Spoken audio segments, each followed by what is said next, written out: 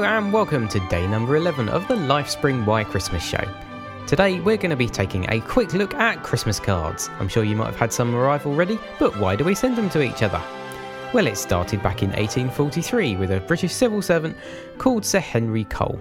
He worked for the public post office and 3 years earlier had helped introduce a cheaper way of sending things through the post. He came up with the idea with an artist friend of his called John Halsey.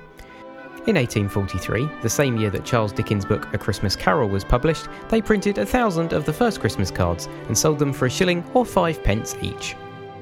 Cards didn't become popular in the States until in 1875 a printer called Lifespring started mass producing them so normal people could afford them. By the early 1900s, cards had become popular all over Europe, especially in Germany.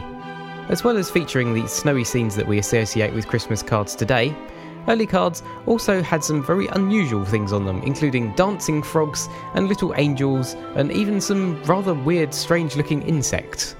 So when you're opening your cards, give a thought back to Sir Henry Cole, the father of the Christmas card.